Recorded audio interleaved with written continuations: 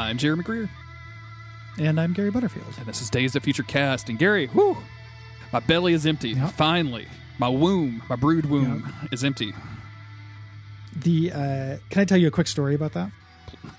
My my mom had a friend, my borderline Dickensian childhood where I lived with a lot of randos. We went and stayed with one of her friends in a more rural town in Illinois for a while. And her friend was pregnant. And we went to visit her. She had the baby. Went to visit her after she had the baby. And one of her sons pointed at her and it was like, if you had the baby, why are you still fat? Ooh. Pointing to the mother. Just not understanding, thinking it was going to be like when you take a pee out of a pea pot or something. Sure. Yeah. And that was not the thing that the mother wanted to hear. I mean, again, and it was one of those. It goes back to what the training we give young boys about how the world works. We should know about skincare, and we should definitely know about that means it doesn't work that way. Let me explain to you how this actually works. I watched in health class. I watched a woman give birth with a straight up 1-to-1 vag cam, but still didn't know, that's how bodies worked. See, that you wouldn't just lose the mass. I did the same thing, but David Attenborough was narrating it, so it was just a really peaceful experience. This is a really amazing memory because it was as a kid, you're just oh yeah, I'm going to see some vagina. I'm the horniest thing that's ever existed. This is going to be great. And then just it ain't. there ain't nothing less sexual than a birth. It is terrifying. Yeah, my brain is not prepared for this kind of beauty just yet. You need to. Yeah. I'm still working on just normal beauty over here. I have to have a weird biological urge to protect and love this thing for this to transmogrify into beautiful. This is just a stranger in a health class video. I'm not here to admire it. Can you show the hot mom from what was the fucking any sitcom of that era giving birth? Because then maybe I would have affection for that. Yeah, give me the Home Improvement mom. Sure, yeah, giving birth. Let's do it. Mm-hmm. Yeah. So we're wrapping up the Brood Saga. Next episode, just as a reminder, is going to be us doing a brief and informal chat about what we thought of the Falcon and Winter Soldier. Yep. Marvel TV show that has very little to do with the X-Men. We just both watched it and a few people have asked us about it. Mm-hmm. And after that, we're not totally sure. Yep. We'll announce it on social media and stuff. Yeah. I think it makes sense to get into a longer thing, even though I did kind of like this 7-8 issue Me too. arc as well. Yeah. We'll figure it out though. Mm-hmm. That's for us to figure out and for you guys to just chill out. Yeah. It's all good. All good, y'all. Just read along with this. It'll be perfectly fine. In the meantime, we are on Uncanny X-Men 167, The Death of Charles Xavier. You mentioned this in the last episode, for a second. but Cyclops, this is a very classic cover. I feel like I've seen this a zillion times growing up and since, of all of the X-Men looking down as if they were the ones that killed him. Cyclops literally carrying his fully clothed and dead body towards the viewer, looking all super sad. But of course, that is not what is going to happen in the issue. No, it couldn't have less to do with the issue, really. Mm-hmm. This is bait. I love him carrying it towards me, not that I'm the perspective of the grave, but more of a here, you deal with this. Yeah, can you take this from me? When somebody hands you a flyer on the street, it's here, you throw this away. Yeah, I'm cool. I will. I don't mind recycling this. I saw somebody, a solid stranger. I saw somebody tweeting today. For whatever reason, I feel like this was in England, but somebody was going around trying to get some petition to get an anti-trans bathroom thing done. And so the guy came up with the clipboard, came up to this other dude and was like, "Hey, will you sign this anti-trans thing?" He's like, "Oh yeah, absolutely." And he grabbed the clipboard and just tossed the whole thing in the river that they were standing next to. Yeah. I don't even know if the tweet is real. I don't care. It just gave me a little bit of serotonin today. And I'm like, that's a good thing. I don't normally stand by rivers, but if I was in this very specific circumstance, the best possible thing that could happen next to a river. I mean, a parade, fireworks show. Oh, parades are pretty good. Yeah. Yeah. A boat crash, which is bad for the boats, but great for me. Those kind of opportunities are very rare that you get to do stuff like that. I always wish that there was more of that kind of stuff. Like there's all these little hacks that'll pop up online. Like during the beginning when we were all first dealing with the Nazis coming back, there was like, hey, when you find swastikas graffitied on things, it's really easy to turn them into a Windows 95 logo. And I was like, that's really funny. Like what a great way to defang this. And I just kept expecting to see them. And I only saw one swastika in a bathroom at any point, and it was written in chalk. So I just erased it. Perfect. Easy does it. Yeah, it's easy. And then you sterilized your entire body because you wiped yourself with some chalk in a bathroom. Yeah, because it was in the bathroom had a chalkboard and like gotcha. The accoutrement to that. It was a gimmick. Gotcha. The Eastburn, in Oregon, a restaurant. I'm not sure how it stays in business. Yeah, I don't. Do they not sell good food, or what's the gimmick? It's fine. Everything's a little bit too expensive, and there's never anybody in there. Oh, so it's definitely a front for some sort of mob operation. Yeah. Like there's a guy, the waiter who I get whenever I go in there has an accent that no one I've ever ate with has been able to place. Like it's a fun game where I'm like, where's that guy from? And then just waiting for people just to have no idea what to do with this guy's like strange pan-European accent. I love it. Yeah. Anywho, let's get into it. Yeah. So, we mentioned this. This is the first time that the X-Men meet the New Mutants, and I guess this makes sense because the New Mutants debuted during this arc. So the X-Men have been presumed dead this entire time, which seems a little extreme. But if you think about this happening over, a little premature. Yeah, like it seems like this all happens in like a couple of days, but like I guess it's been 6 months. Like time is weird in comics or whatever. But Xavier has done what Xavier does, which is go out and recruit a younger, more impressionable group of mutants to turn into a killing machine team. While the other X-Men were presumed dead. So we are introduced to all of our old school New Mutant crew. Watching very classic New Mutant style, everyone rapt at attention watching Magnum PI. I love it. Which is very classic. I feel like there was another Magnum PI reference to something just recently in one of these comics that we covered, and now I can't remember what it was. I didn't call it out because I was like, Magnum PI, but it's big. I know that Roberto DaCosta, Sunspotted, loves Magnum PI. That's like one of the big things about him. So I just did the X-Force 1 through 4. We did number 1, but I did 1 through 4 with My Marvelous Year, which has not even come out yet. I don't know when it'll be out, but look for that on social media.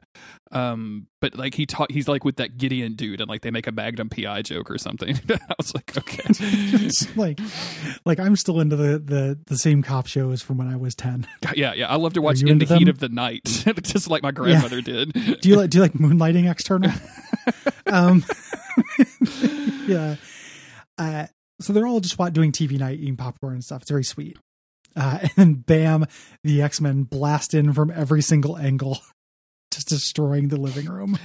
I know the goal here. Like they're in a hurry. So to catch us up, the X-Men have been cured of all of the Brood stuff. We blew up the Brood planet, but there is still an embryo left that they think has been implanted in Xavier. But like. And I know that they've had their clothes ripped off multiple times throughout this operation, so maybe they didn't have a key or anything. But like, I would assume that they have some sort of technology to get in that's not bursting through the living room window. Like, Cyclops is already in the house. Like, he's just breaking the door down to the living room. Yeah, just for fun. Yeah, this is so planned, and it's like they don't know who the New Mutants are or anything, but just like. If this was designed to scare a bunch of kids, nothing could do it, more than this. Just incredible. And it's one of those classic situations of like that comic books do, which is like, oh, hey, we're going to have the good guys have to fight each other over a misunderstanding, and then we'll all team up and beat up the bad guy together. So immediately, Cannonball just runs into Colossus and powers him out the door, right? Cyclops is like, these guys are kids, but I'm still going to, use my optic blast on them. Blast them. While he's doing it, he's thinking, these kids have guts. Like, he's thinking this huge monologue while destroying, one of Xavier's lamps. Yep. And yelling that he means no harm. Kitty Pryde is doing the stealth entrance while they're distracted. Yeah. Psyche brings out Cyclops' greatest. This is Moonstar, but she was called Psyche for a very brief amount of time. Oh, okay. So I couldn't even. This is Danny. She brings out his worst fear, which is losing control and having a set of bottom teeth that are legit terrifying. Rain and Nightcrawler are going to fight. Wolverine just kind of completely knocks out Sunspot and is like, man, if that kid knew what he was doing, he could have possibly hurt me. See you later. Later. I'm going off to kill Charles Xavier. Karma tries to stop him. Karma can just tell him to do stuff. She possesses people. And they're basically going back and forth. While this is happening, Kitty Pryde is in the in Xavier's zone here in his office, where he looks like he's sleeping. Yeah. And she has a blaster, and she hesitates to shoot him because he's Charles Xavier, and this fucks him up. Fucks her up. Yeah. She's already possessed. Yep. He is already possessed, and he can hear her thoughts. She tries to blast him, but downstairs, they hear the shot. Sunspot tries to get Wolverine to stop. It doesn't really work that well. Nightcrawler teleports away from Rain and smashes Moonstar and Karma's heads together. And then Kitty comes flying through because, lo and behold, Professor Xavier comes out and is like, oh, hey, it's me. And I'm just going to bend over and turn into a giant alien creature. I don't know. Yep. I remember reading some of the early New Mutant stuff when I got into comics, or like recently, like when I did a long Uncanny run and all that stuff. And I read some of this. I don't remember there being any kind of weird like mental fallout. But like, yeah, if you're like a teenager and you get taken in by this like father figure, and you watch him turn into a giant bug creature, it's gonna give you some problems, right? It would be difficult to trust Xavier after this. Yeah, that's what I'm saying. At some point, Magneto takes over teaching the New Mutants, and maybe that's what does it. Yeah, he turns into a brood, queen of the brood, so like a super brood.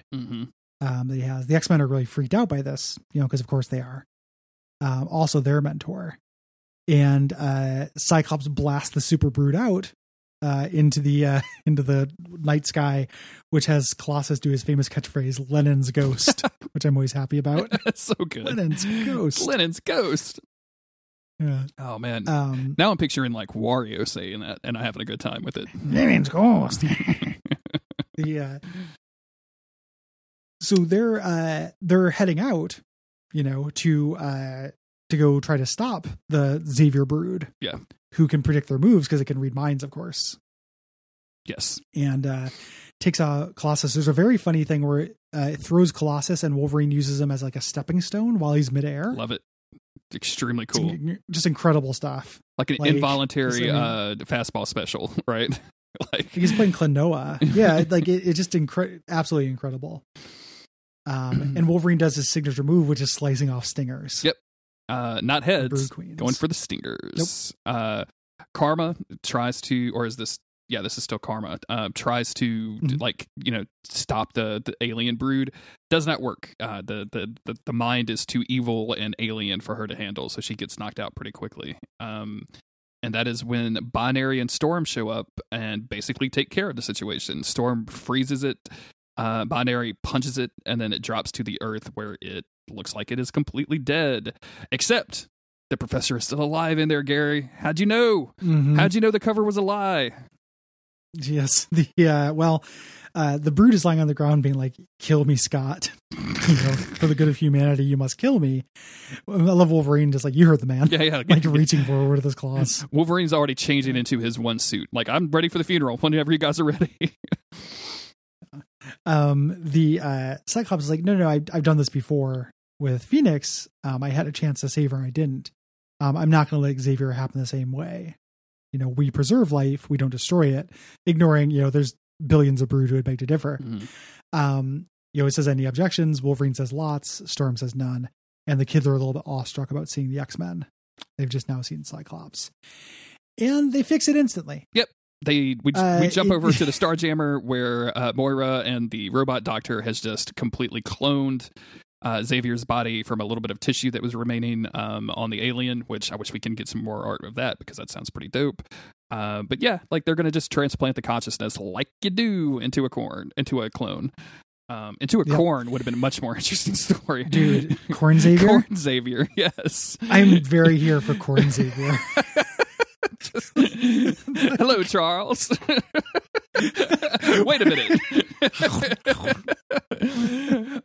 microwave. My lousy brother's going to become creamed corn.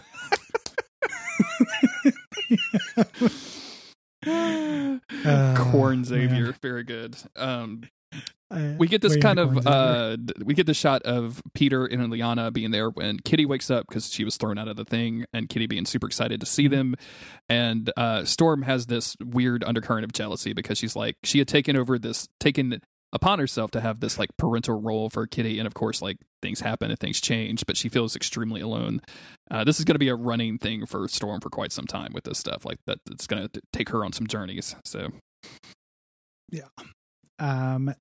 She has a little moment with Nightcrawler. Nightcrawler's around to cheer everybody up. Mm-hmm. The New Mutants are really amazed because they're in space for the first time, which is sweet. Cyclops and Corsair, are talking, and he's just saying like, brutal, like in many ways, Charles Xavier is as much of a father to me as you. Corsair, fuck off. How about that? Yeah, just like, you stop telling me that, Scott. I was a slave. I heard you the first time. Like, I didn't do it on purpose, man. I lost my wife, you shithead. None of this was my fault. Cyclops is saying, is saying like, I'm gonna, when you leave space, I want to come with you. And Corsair's like, yeah, that's great, but in the meantime, do you want to meet your grandparents? Like, they're still alive. Let's go meet your grandparents, which is like a sweet moment. The idea of Cyclops as the orphan finding out he has family. He has grandparents. Yeah, it's very sweet. This is broken up with the unexpected arrival of Gladiator, who comes in demanding to see Lilandra, and of course there's some tension between the Shi'ar Imperial Guard and the Starjammers, which we're not going to go into. But Corsair's not going to let an opportunity slip by for him to fuck with Gladiator for a little bit. So he's like, "You're going to have to ask me nicely, sir." And so he has to. Like, he actually does the thing. And we find out that her sister is still has taken over everything, but she is completely unfit, and also completely out of left field, Galactus is back. He came back to die. And the Fantastic Four let him live. Yep. That's a very famous 70s or 80s issue of the Fantastic Four. And Lilandra is like, no, this is fucked up. I love how mad she is. She literally breaks with her wine glass in her hand. Yeah, she destroys it in her hand, and she's like, we cut over to the Fantastic Four for a little bit with Lilandra teleporting in like golden, Wonder Woman armor to interrupt Reed and Sue in bed, which again does not mess up her hair. Yeah. Like, yeah, that's true. Yeah, it's perfect. And basically says like, yeah, this is really good. Like, everybody who Galactus kills is on you. If he goes and does his Galactus shit, that's your fault, Reed. Yep. And then she just disappears, and back on the Starjammer, she was like, "Oh, hey, thanks for letting me use your Lilandra teleporter that you have on here. You haven't been doing anything weird with this, like sexually or legally or anything like that, right? Like, you guys just happen to have this thing that makes people look like me on planet Earth. Like, nothing weird going on here at all. Nothing weird at all. Yep. They're interrupted by Xavier popping out. Yep. Like, he said, "We have a surprise guest for you. Greetings, X-Men and Starjammers." He's back, and he's like better than ever. I don't know if this is the first time, but how many times Xavier has to come back cloned and now he can walk? Yes. But he can do it now. He's not good at it yet, which is supposed to be the dramatic turn. But he can now walk. Yeah. With physical therapy and stuff. He's going to be fine. And Lilandra says like, "Hey, I'll help you through this." And Moira's like, "And if she doesn't do it, I'll kick your ass to do it." But he's going to be okay. And the New Mutants are there, and that's when Professor Xavier reveals that, hey, we now have this teenage team, and that's where Kitty needs to be because you're way too young to be an X-Man. You need to go join the B team. And she's like, "Absolutely not. I'm an X-Man," and he says, "No, my decision is final." And it's too bad. What a powerful flex for the first thing you do when you come back as a cloned body, and the first time you've seen all of your friends. Yeah, like demote. Like, he's somebody. been mourning that the X-Men have been dead for months, and just like, I gotta shuffle up the roster. Yeah, like he just gets back and immediately gets into that. It's like when we haven't played a video game in a long time, and like you pause it at a dramatic point, but when you check back in, you like fuck around with your gear and do your level ups. Why is Mickey mad at Cloud? I don't understand. What is going on? Like, What did Cloud do? Just He's such a incredible sweet shit. boy. Just absolutely incredible. Very good. And of course, they tease this. Professor Xavier is a jerk, and that's the big spread that everybody recognizes. I went ahead and like looked at that first image because I love it so much. It's such a good shot of everything. So yeah, good really, stuff. really good stuff. And that's the end of the Brood saga. Kind of a weird, disjointed issue. New Mutants fight, short Brood fight, and then just kind of becomes a downtime issue. After that, we're going to have the fallout in later issues. Yep. Of these big decisions of Professor Xavier being a jerk, who's taking very well. This is the first time they took some of his body, to make the clone body, but they also had a backup of his mind, which is interesting because that's so key to like Hoxpox, Dawn of X stuff. Yeah. And it's really, the idea that mutants are just immortal and they can just, use this backup that they create to bring him back is really kind of weird in Dawn of X, but it actually has a pretty strong precedent. They've been doing this shit for a while. Exactly. Yeah. Why not scale it up? Which is some of my favorite things in comic books. Like as much as people complain about like retcons and things like that, I love it when they go find some weird old detail on some old issue or some old arc and be like, what if we took this and twisted it? Like the Krakoa stuff. Like going back to visit that and finding out the truth, right? Like that was super cool. So I'm always kind of a fan of that stuff if it's done well and correctly. Yeah, I need to catch up with that. I kind of fell off a little bit of that as they were approaching their first big crossover, the X of Swords thing. But I should pop back in. Yeah, I need to catch up on all of that stuff. Like it's just, man, sometimes new comics are just daunting. I'm like, oh, dude. What happened for me was like I didn't think all of them were good. Like they were all pretty connected, but I was like, man, this Excalibur comic fucking sucks. This is so boring. I was basically just liked X-Men and Marauder. The New Mutants one was really bad too, I thought. So I'm interested in it's all there pinned, and my unlimited subscription just renewed, so I got time. I just have to actually finally sit down and do it. Yeah, absolutely. Hey, if only there was a podcast that would encourage you to do something like that. Hey. Yeah, it's this one. Thanks everybody for listening to us. We appreciate you. Yeah. You can go to patreon.com/DuckFeedTV if you want to support us and get episodes early and get bonus shows and join the Slack. Those are all great things to do in and of themselves. You can also leave us ratings and reviews, and most importantly, tell your friends. You got X-Men friends, turn them into Days of Future Cast buddies. So you can say turn them into X-Men enemies. Yeah, turn them into acolytes. We're not totally sure what comic we're going to cover next, but the next episode of this show is going to be us talking about the Falcon and the Winter Soldier. Just want to put out, since people listen to this on the big combined thing, I don't want to be cagey about spoilers with that. We'll say it again at the beginning of that episode, but if like you still want to watch that show, I don't really want to be beholden to a spoiler policy. Oh no, I wouldn't. If you had been like, oh, we need to be like talk around stuff, I'd be like, why? Like, why would we even be here to talk about it? Like, it's all available, and people who can watch it have, and people who are not interested at all are just listening to it as a service to hear what we think. Exactly. Yeah. So, it's also a series that like I think that a lot of the cool stuff in it is in the details, not in the big plot reveals. Same. Yeah. Like it moves stuff around to get a new status quo, which is stuff you're going to know whenever you see whenever you see Captain America 4. You're just going to know all that stuff. Yep. The joy in it is in like cool action scenes and some cool concepts and cool dealing with some issues. Yeah. So thank you for listening, everybody, and stay tuned for that episode in just a couple of days.